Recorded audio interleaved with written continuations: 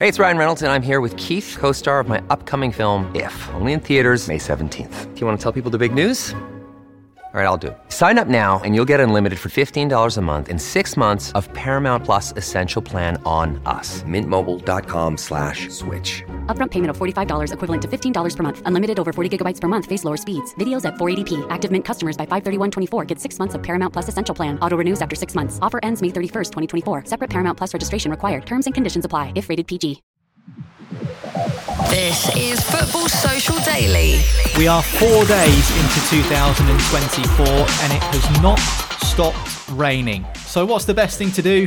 Get on a plane, get out of here and get yourself some winter sun. Although that might not be the case for a large crop of Premier League players, because the reason they're jetting off is because of the Africa Cup of Nations or the Asia Cup. A large cohort of Premier League stars will be out of action for over a month as they embark on international duty for their respective sides. So who will be missing? The likes of Son and Salah, Mitoma, Hwang, Onana, and even Nicholas Jackson is on his way as well. Not to mention pretty much the entire Nottingham Forest defence. So who's going to be left the weakest at this squad depletion? That's what we're going to discuss on today's Football Social Daily, the award-winning Premier League podcast with me, Niall McCorn, alongside Marley Anderson and Joel Tudor.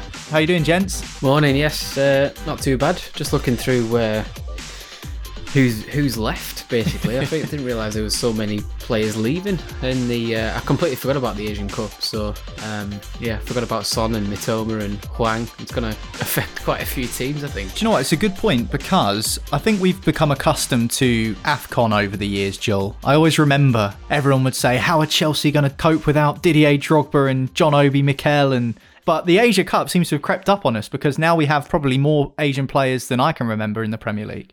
Yeah, it's exactly that. I didn't even realise the Asia Cup runs in January until this year, because I don't ever remember Son leaving Tottenham unless he's just sneaked out the back door when Tottenham's season had already capitulated and no one was looking at them. But I mean, you're definitely right. You're looking at Mitoma and Son and Hwang and all these top Asia players now playing in the Premier League. Just shows the rise of it now. They're really, really good players. It's almost on par with AFCON in terms of the quality of players that are leaving, and especially I'm sure a few teams that we'll talk about are really not happy that this January's come around right now for their players. Well, where do we want to start? Do we want to start with AFCON, or do we want to start with the Asia Cup? You know what? I'm going to take a different route. Let's begin with which teams are going to be the most affected as a whole by this month. Well, I think the answer to that is Nottingham Forest. 6 players in total to the African Cup of Nations. Those players: Serge Aurier, Willy Bolly, Ibrahim Sangare, Cheku Kouyaté, Moussa Niakate and Ola Aina to Senegal, Ivory Coast and Nigeria respectively. 3 of them, in fact, to the Ivory Coast, which is where the tournament is being hosted. In terms of Forest defence, pretty much all of those players that are going to AFCON are involved in the Forest defence. That leaves Nuno Espirito Santo pretty light in terms of defensive reinforcements. Yeah, I think looking at them, you think, they're not incredible players type of thing. But then you look at who Forest play at the back, and it is 3 of them. Bolly, Aina and Aurier are pretty much regulars in the team. So you look at that, and they have got, one thing they have got is tons of players, Nottingham Forest. So like Montiel can come in at right back, and Toffolo and Nico Williams, and I think Joe Worrell's still knocking around somewhere in the doldrums at Forest somewhere, so he might come back in. But it's a big loss. And then Sangare plays pretty much every week as well. Less so Cheku Kouyaté, but he's still sort of an effective player that gets quite a few minutes at Forest. So there's quite a big loss there. Sangare was like 30 million from PSV, so I know he's been average this season so far as he sort of settles in, but yeah, he's still quite a big player for how they play, and there's a fair bit of chopping and changing to do there, because the likes of Willy Bolly have been pretty integral for them for the last few weeks, and we're part of Santo's first sort of teams that he's trying to work out whether who's in his strongest team. It's probably the worst time for him to leave, really, because if they start picking up points without him, he'll be thinking, Christ, I've got a job on my hands to get him back in the team after playing quite well, sort of in the first games of Nuno coming in. In terms of the numbers game, Joel, when you ask the question who will be the most affected by these absences, you'd have to say Forest because they're 6 players. That's the most players of any Premier League side. But in terms of how you feel about which club might be the most affected, do you agree with it being Forest, or do you think someone else might have more issues to solve?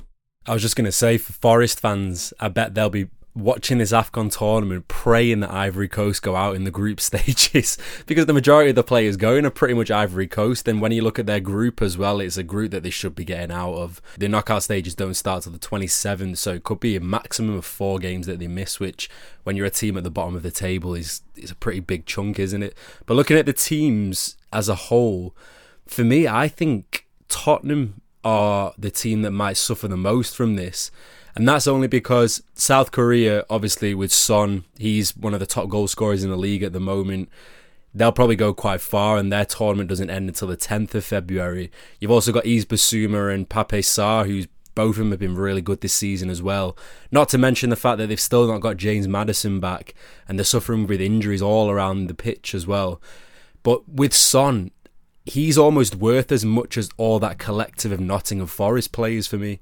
Because in some games this season, he's literally dragged them from the dirt and managed to win them games on his own. So I think for them, that'll be probably the hardest blow. And it was funny when I saw the interview that he did, because I know South Koreans are very, very proud of representing their country. So it's not like he's thinking, oh, I wish I could be with Tottenham. But you got that sense from the interview that he was kind of a little bit melancholic on one side, but also ultra proud on the other side, because he knows that he's leaving at such a vital time in the season for Tottenham. So I feel for him on that instance, but I'm sure he won't even be thinking about it when he's representing Korea. So I think for me, Tottenham, but also when you look at Liverpool, I mean, it's very similar circumstance. You're losing one of your top goal scorer in Mo Salah. It's going to affect your team, isn't it? It's just like how Brentford have lost Ivan Toney. Take your top scorer out of the team and everyone else has got to try and pick up the pieces. So, but I think for Tottenham, it's going to be a really tough 3 or 4 games for them after this. Just on what you were saying there about South Korea, I heard an interview with Wolves forward Hee Chan Hwang as well, and he was very similar in his tone, in the sense that he was obviously really excited to go to Qatar with South Korea for the Asia Cup. I don't think they've won the competition for 64 years or something, and they're one of the favourites to do it this time around with the players they've got, particularly in those forward positions like Son and like Hee Chan. But also he said that he will be watching every single Wolves game when he's out there. He won't be missing a game. So he does feel kind of not conflicted. Obviously, as you said, proud to be representing his country, but also they will have half an eye, some of these players, on how their Premier League sides are getting on back here in England. The team that are on top of the table are Liverpool. So let's talk about them, Marley, because they are going to lose Salah. And there will be a time in the future where they don't have Salah at all. He'll move on to pastures new. That is what we've expected over the last couple of years, with interest from Real Madrid in the Egyptian, of course, interest from the Saudi Pro League. But how do you think that will affect Jurgen Klopp's side? They are top of the league, so therefore they are the ones that are going to be chased down. They are there to be shot at. So they'll lose Salah and also Wataru Endo as well. So how do you think Liverpool will fare? I think the one thing Liverpool have got is great depth in the forward line. Every game they bring Diogo Jota and Gakpo off the bench, and Harvey Elliott's in great form as well, who tends to play off that right wing or that right centre midfield role. So they've got plenty of options there. So I do think they're the most well set for it, but they're also losing like the jewel in their crown type of thing with Salah. I think he's top scorer in the Premier League this season. I think he's got 14 or something like that. So obviously that's going to affect you. But the money they've spent should see them through. Like Endo's not that big of a loss when McAllister's just come back, and when both of them are fit, there's only one guy that plays, and it's not the Japanese guy who's actually pretty effective and has really settled in. That. Yeah, he's a really good player. But he's actually going to play for one of the most in-form international sides in the world right now with Japan. They're absolutely killing it, Japan, at the minute. You've seen the way they pop the ball around as well. Even the university team. Yeah, incredible. The way they're knocking the ball about, I mean, yeah, they've got to be one of the favourites for the tournament, you'd imagine. Yeah, I mean, them and Korea are the two obvious ones. But I remember in the last international break, Japan spanked Germany like 4-1 or 4-0 or something like that. And I know Germany aren't the best of where they are right now. But Japan are just killing it right now. And I think obviously Mitoma's going as well from Brighton, who might be a bit of a loss. Brighton are losing Mitoma and Simon Adingra as well, so they're losing 2 wingers out of their sort of first choice rotational winger type players. So there's quite a few. Both of those players, I think, are carrying knocks at the moment, so they might not even end up going, which actually might play into Brighton's hands, because if they recover from injury and haven't been selected for their national team sides, that makes them available. But that being said, there aren't as many Premier League games in January, are there? So I think that's certainly worth bearing in mind, that even though these players will be missing for up to 4 weeks, I think there's only 3 or 4 matches in that period. It's not like over Christmas where you're playing every 2 days and then all of a sudden your players have missed 10 games, which would be a nightmare for any manager. Now, I'm just looking through this list of all of the Premier League clubs with players that are missing due to the Asia Cup or AFCON. And underneath Newcastle, it says no players. Now, I don't know whether that means to AFCON or whether you just don't have any players at all because they're all injured. It could genuinely mean either. I mean, if there was availability, if we had any, they would be injured anyway. So it doesn't, luckily, doesn't affect us. I mean, Lamano Lualua was always a loss for us back in the day, but How did it used to affect Newcastle when you had a really good crop of African players like Cisse and Tiote and Demba Ba? Like, how did that used to affect Newcastle in those seasons? Well, we just used to muddle on through, I suppose. Cisse and Ba were obviously incredible together, but every January when they left, it was like, who else is there? Like, who else can play up here? But we've had a few over the years. Obafemi Martins went for Nigeria. Over the years, Shola Amiobi eventually declared for Nigeria sort of late into his career. I think he was about 30 when he decided to actually play for Nigeria. And then he would go missing for a little bit. I'm not sure he ever went to an AFCON, to be fair. But there's always a few. But now we've got no Africans, and even if they were, they'd be bloody injured anyway. So it doesn't quite affect us this time round. We've just got Italians who can't stay out of the bookies. When we were in the Premier League, Harry Redknapp loved his African players. You had loads. Every AFCON we were missing someone, whether that be Papa Bouba Diop, the wardrobe, or Yakubu, or Benjani, or Lualua, who came to us as well. Suleiman Tari. I think Kevin Prince Boateng played for Ghana in the end instead of Germany. Yeah, John Utaka is another one. So we had absolutely loads of players. So, wasn't great. We'll talk more about this and which players will be unavailable over the next few weeks next on Football Social Daily. Manchester City, are they in the pole position when it comes to strength through January? We'll talk about it next.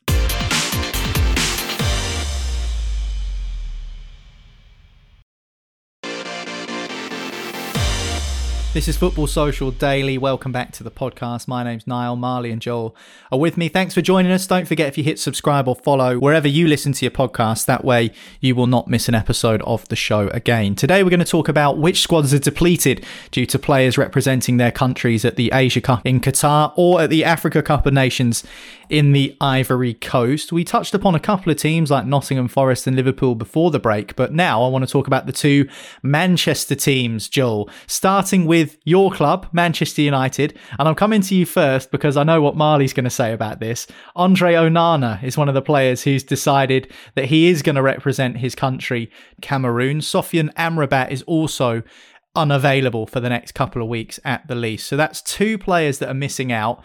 I think more eyes would be focused on Onana and how Manchester United will fare in his absence rather than Amrabat. What do you think? It's funny, we had a joke just before the podcast that we thought Onana was playing against Marley in his first game, and we're not even talking about Marley Anderson, we're talking about Marley Mali. Unfortunately, it wasn't as poetic as we thought it was going to be. There's no prizes for guessing who I support at the African Cup of Nations, and it is we are Team Marley. Let's go. Freddie Kanute's not there anymore, but yeah. I really hope Onana plays Mali in the knockouts. We will be watching that with a close eye. But United have never really been affected by the Africa Cup of Nations for as long as I can remember, to be honest. We've never had a top African footballer playing for us. I mean, the ones that I can remember off the top of my head have been Eric Jemba. Manucho, yeah. apart from that... Quinton Fortune was always one. Quinton Fortune, South African, but they never really got far anyway. He was never a massive player in our squad. So it's not like Niall mentioned at the start with Chelsea, where their main 11 was integral from the AFCON. We had Didier Drogba, Michael Essien, Solomon Kalou, Mikel. I mean, there were so many players that they would lose, and it would actually be kind of detrimental in January because they were world class. Well, a few of them were world class. Whereas for United, it's kind of a shame as well, because honestly, some of the African players that have gone by that we've missed out on. You look at Man City, another great example of them who've had some really good African players in the past. But this time, both Manchester teams are unaffected by it, especially Manchester City, because they've always... Sorry, hang on. Before we go on to Manchester City, both Manchester teams are unaffected by it. By AFCON, yeah. Manchester United will be unaffected by losing Onana, is that what you're saying? Oh, has he come round, Marley? He's come round. I can feel him going 360 here, like a revolving door.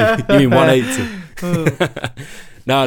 180. He's not going to be as detrimental as, let's say, Spurs, for example. I feel like Onana, it would be good for him to go to the AFCON, to be honest. I feel like he needs to be around a different environment and try and just improve himself. And I actually hope that Bayande, the Turkish goalkeeper that we have, I looked at some highlights last night and it made my heart sink. However, I'm hoping... Does he exist? Honestly, it's like Sheikh Jassim. We don't know if he exists or not. I'm still waiting. All I've seen him in is training. I don't even know if he's a professional footballer or not. But when you look at our fixtures that we've got, obviously they've made some kind of amicable agreement with Cameroon, which means that Onana will be playing in that Tottenham game, which I think is actually pathetic, to be honest. Because imagine the confidence that puts on Bayende, who's been waiting for his opportunity. Every other player in the Premier League has gone to their respective countries, ready to settle into the rhythm of the tournament. Onana's the only one who's held himself back. I don't know if that's because he's desperate to try and help United, or I don't know if it's because Erik ten Hag doesn't trust the second goalkeeper. But for me, it just leaves a bit of a bad taste, because surely you have to trust the members in your squad, regardless of what happens. That was going to be my next point. How fortunate is it that Manchester United's next game is on Monday, and it's an FA Cup third round game against the League One side in Wigan Athletic? It is away from home. Is that a good place for Bayindir to get his first minutes and get used to playing for Manchester United? Or is that a bad place for that to happen? Because if you make a mistake against League One Wigan, all of a sudden your jitters are increased for that Tottenham game. Niall, I don't think he's going to play. I think Onana will start, and that's because he's going on the 15th of Jan. And we've seen in every tournament that Erik ten Hag plays, he always tries to play his strongest team, which sometimes can be to his detriment. And that's why I feel quite sorry for the goalkeeper, Bayande, because he must feel zero confidence from the manager. He'll be thinking, why But don't you think that's bad management, though, from Erik ten Hag? Yeah, I do. Because I think that this is a perfect chance. And yes, as I mentioned, you put both sides of it forward and you say, well, what if he does have a bad game against Wigan and then all of a sudden he piles the pressure on? But also, I think it's much better to give him 90 minutes in an FA Cup game that Manchester United are expected to win, and they probably will win on Monday night, to get his feet under the table, get used to handling the ball, get used to English football, because it's all well and good sitting on the bench or being part of squads or, you know, working on the training ground in these conditions. But until you actually play a game, especially as a goalkeeper in that solitary position, it's really difficult, I think, to just come in and all of a sudden be expected to perform. We've seen it backfire so many times. So I think now's the perfect opportunity to say, thanks, Andre, go to the AFCON, come back with a bit more confidence, and let's give Bayindir some games, or a game, before the Premier League rolls back around again. Yeah, 100%. It's almost like Onana's half in, half out. If you're going to represent your country, how on earth can you go 24 hours later and play in their first group game? You need to be there for a good 5 days and settle in with the squad. If I was a Cameroon squad, I'd be looking at him thinking, are you committed to your country or not? We've all sacrificed our domestic leagues and our teams at this stage in the season to come and represent our country. And you're exactly right. Wigan Athletic and FA Cup third round games in every season gone by has been the perfect opportunity to bring in the fringe players, give them a chance, let them have a bit of time on the pitch, and especially when Bayande is going to have to be called upon against Wolves, West Ham, and potentially Aston Villa as well. I just genuinely don't understand it, because if Onana went on the 10th of January, which is 2 days after that Wigan game, Bayande would have had to go straight in net against Spurs, on the 14th of Jan. What a nightmare of a scenario that would have been, because like you've just said, confidence is gone. Yeah, but this is a Spurs without Son, without Basuma, without Papisar, so they'll be weakened. It is, but it's a different level of game that he'll probably have experienced before, so that's what I'm getting at, and it would have been a difficult environment for him. But I'm not too happy with Ten Hag's management of this, I can't lie. I think it's quite doing a disservice to the teammates that he has, I think. I would be absolutely fuming if I was one of, let me get the pronunciation right, Davis Epassi, Fabrice Ondoa, or Simon... You sound like a native Cameroonian, Marley. I can't pronounce that, mate. I'm looking at it, there's far too many. It's like countdown for me, that. But I'd be fuming if I was them, because they're the three other goalies at Cameroon, working their backsides off day in, day out. And this Onana's just going to stroll in, play the first game for Cameroon at AFCON. And this is after he's fell out with the coach, who I think is still Rigobert Song, at the World Cup last year, when he just left the tournament because he didn't like how Cameroon were playing and basically wanted to be the manager. So you've got this guy with a massive ego who's fell out with the coach, been banished from the World Cup squad, and then comes back and he's in the AFCON squad and then says, oh, by the way, I'm going to come the day before we play Guinea in our first game. Like, allow it. I've got to play for Man United. I'd be absolutely fuming if I was a goalkeeping rival of his. I'd be like, what the hell, man? I'm here. I'm working hard to try and get in this team. And this prima donna, who's had one of the worst seasons you can ever think of in a top league of any goalkeeper coming into a league, is just swanning in and just being Mr. Billy Big and being number one straight away. So I'd be fuming, but that's Cameroon's choice, innit, I suppose. I'm Man United. But I'm still convinced Alte Biindi doesn't exist. I'd love to know what Cameroon football legend Jeremy thinks of the situation with Onana. I wonder how he's feeling about it all. I would love to know that as well. And if no one's listened to that episode of him getting thrown all sorts by people at the Camp Nou while he was playing for Real Madrid, and his story of going from, where was it, from Cameroon to Brazil to Turkey to Real Madrid, then to Chelsea. He had the craziest story, by the way. Yeah, he was nominated for a Ballon d'Or at one stage as well, I think, after his time at Real Madrid. So, you know, it was a great journey for him, and unfortunately ended in being the captain of Newcastle. But our worst time as well. Oh my god. Yeah, Joel's right. If you just search Jeremy Football Social Daily, or just scroll back in the timeline, you'll be able to find that episode that we did with him last season. Actually, there's loads of other guests on there as well, including former England player Trevor Steven, Wes Brown, formerly of Manchester United, Danny Simpson, winner of the Premier League with Leicester. It's his birthday today as well, so happy birthday Danny Simpson for today. Loads of guests that we spoke to over the course of last season on the podcast, so scroll back and you can find some of those special guest interviews.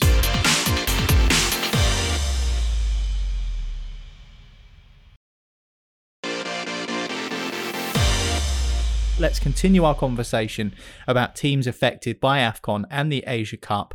We've spoken about Manchester United. What now about Manchester City, Marley? Because they went to Saudi Arabia for the Club World Cup. They won it whilst other teams were playing Premier League games. Liverpool are currently top of the table. They're level on points with Arsenal, are Manchester City, and they've played a game fewer, albeit without losing any players to AFCON and the Asia Cup. So talking about which teams are in the weakest position, are Manchester City in the strongest one? I think they could be. They're losing no players, and if you want to talk about sort of sliding doors moments in the Premier League, you know, Spurs are losing Son and their starting centre midfield. Liverpool are losing their best player, and they're getting back Kevin De Bruyne and Haaland after a little injury. So you talk about that. I mean, all the eggs are falling in their basket at the minute. They've now just got to kick on and do what we all kind of expect them to do, is and win 10 games in a row and, you know, end up top of the league and 5 points clear with 10 to go or whatever it might be. So, it's a coming together for them now, and especially as they went and won the Club World Cup without Haaland, and they won it fairly easily in the end. And, you know, just walked through the opposition in Saudi Arabia, had a nice little warm weather training camp as well.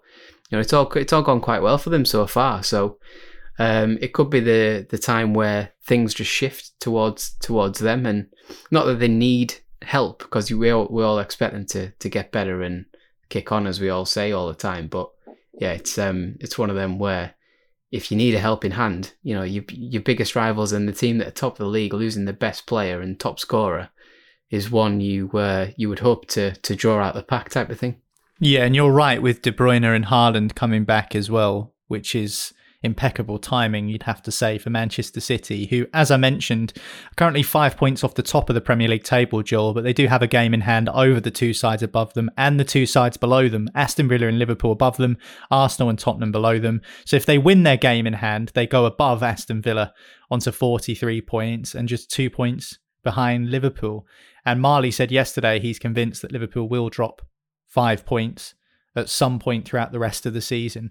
Are you of a similar thinking to Marley, in that Manchester City are pretty much at their strongest in the next couple of weeks, whilst everyone else will be slightly weaker? Well, they need to capitalise on this for sure. I mentioned about a week ago when Arsenal were almost the ones who had the upper hand when it came to injuries, especially to Manchester City in the last couple of weeks, and they didn't quite capitalise on that moment where they could have really struck while the iron's hot. But, I mean, City in the Premier League, they start off straight away at Newcastle, which is a great 3 points for anyone these days, right now. So that'll be a nice start for them. But it's a period in the season where it's funny how within 3 weeks, the whole narrative's changed, where City were the ones who were not quite ticking as much. They were falling off a little bit. And now, like Marley's just said, they're almost having the last laugh, where their two best players are coming back. The two best players of every other team around them are going away. I mean, even Arsenal are going to probably suffer from having Tomiyasu out for another month, because he is integral. But is that not the beauty of the Premier League and English football over Christmas and New Year? Because no other top European league does this. If this was the Bundesliga, we'd be sitting here on the 4th of January talking about the state of play in the exact same situation it was 2 weeks before Christmas. And yet here we are on the 4th of January. We've had 4, 5, 6 games over the Christmas period. There's FA Cup games this weekend. It is chaos, and it is probably difficult for managers to deal with. We talk about the load on players and how many games they have to play, but in terms of the entertainment value for a neutral or a Premier League watcher, that is exactly what you want, isn't it? Because now here we are, as I say, first week of January, and the complexion has completely changed of the Premier League, whereas in the other European leagues, like the Bundesliga, it's exactly the same as it was before the break. Well, Niall, if you think about the last 2 years, this time in the last 2 years, we've had COVID, which completely decimated every team's squad. I remember Thomas Tuchel coming out and they were all kind of lying about who had COVID tests, and that was a crazy period of time. And then you fast forward a year later, we had the World Cup for the first time in winter, which completely altered everyone's team and their selections. And now we've got the AFCON and the Asia Cup, which is completely changing the landscape. So there's always some kind of jeopardy going on around this time of year anyway. But like you mentioned, I mean, in the Bundesliga, they're still on their 1 month break from Christmas, along with La Liga and along with Serie A. We're the only top league in Europe that doesn't have that. It goes a little bit later on, doesn't it, in January? So that's actually a good thing, to be honest. I mean, it'll be so tough on almost the tradition to take away all those mountains of games at that time. I mean, everyone can mention that it does affect the players and it's a lot of duty on the players, but they do get the break at the end of January now, which is really good. But what's all of your predictions for the Asia Cup and the AFCON winners? I know you're all both very avid watchers of both tournaments. Go on, Marley. Japan to win the Asia Cup, because they're just quality. AFCON, I have no idea. It could be anything. Cameroon are probably the favourites, but I don't know. Are Mali even in it? Because Team Mali, sod it. Mali are in it. Right, let's have it. Come on, Mali. It's crazy in the Africa Cup of Nations because you get really random winners. I remember a time when, was it Zambia that won it one year? Zambia went and won it, yeah. So it's an unpredictable tournament. So literally you could pick any name out of that hat, Cape Verde, and they might win it. Niall? I think for me, I'm going to plump for South Korea for the Asia Cup. I think that they're determined.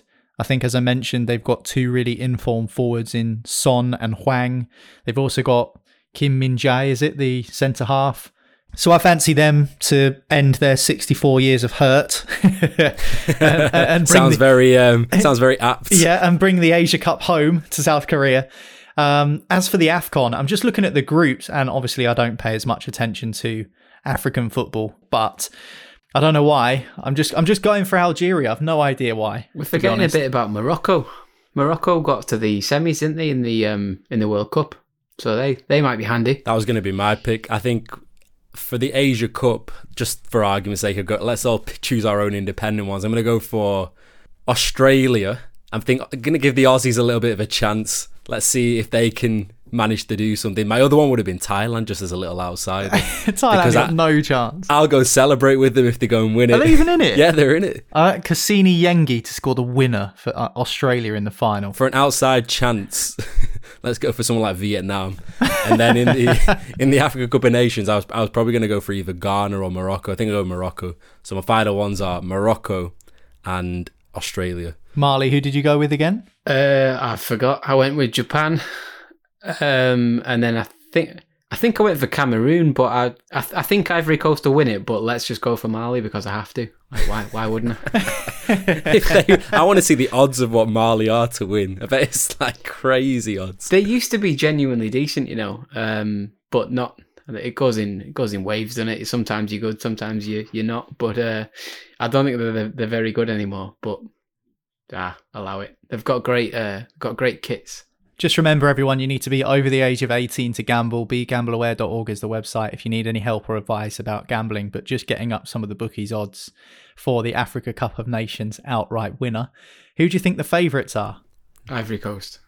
Nigeria? Senegal. Senegal are the favourites. Oh, I forgot about them. 6-1 across the board. Then it's Morocco with a range of from 5-1 to 7-1. Ivory Coast are straight 7-1 across the board at all bookies. And then Algeria are the fourth favourites ahead of Egypt, Cameroon, Nigeria, Tunisia and Ghana. Mali are kind of the best of the rest outside of the preferred big nations, if you will. 20 or, at some bookmakers, 25-1 to win AFCON. So Mali, take it. Let's go. If they win it, you have to call your newborn son Mali with an I on the end. When does it end? When's the final? Because it'll be pretty close to the 11th of February. So that's 8 days before my baby's due. So yeah, it could work. If Nigeria win it, it has to be Baby Shola. Or you could stick a tenner on Namibia to win it. Some bookies will give you 750-1 on Namibia to win the Africa Cup of Nations. Stranger things have happened. Japan are the favourites for the Asia Cup. Meanwhile, they're in at 2-1 across most bookies. South Korea second favourites, anywhere between 3-1 and 5-1 generally. Australia third favourites, they're in at 13-2. And then Iran, Saudi Arabia, of course, did quite well in the World Cup, are close behind. Qatar are in there as well. Hong Kong are at 500-1. Wow. Hong Kong, Kyrgyzstan, Indonesia. Good luck, boys. Good luck. That's it for today's Football Social Daily. Been good fun, actually, lads, talking about the Asia Cup and AFCON. I'm sure we'll keep an eye on it over the next few weeks and to see how some of the Premier League players are getting on. You always see on social media, don't you, Marley, some mad videos of something that's happened at AFCON. Like there's a hole in the net and the ball's gone through and nobody knows if it's a goal or not. So I'm looking forward to a few of those. Yeah. I remember last year when the referee blew about 7 minutes before the full-time whistle, didn't he? And then he restarted the game and then still blew early. Can't wait for the shenanigans. Everyone's got their bottles of magic water and all sorts ready to ward off, evil spirits and ghosts and ghouls and stuff. So I don't know what's going to go on, but it makes for some proper entertaining viewing, to be fair. And then you haven't even got to Onana's goalkeeping, so that'll be the icing on the cake. Of course, he had to end it with a dig at Onana. It wouldn't be Football Social Daily without it. This is FSD, and hit subscribe or follow on your favourite podcast platform to never miss a show. You can also join the conversation in the Telegram group. The link to that is in the description, as are all of the links to our social media pages. But that is it for us for another week. We'll see you next week on FSD, where we'll be picking apart our team of the season so far at the halfway stage of the Premier League campaign. So make sure you don't miss that. But from Joel, Marley and I, that's it. Speak to you again soon on FSD. Football Social Daily is a VoiceWorks sport production for the Sport Social Podcast Network.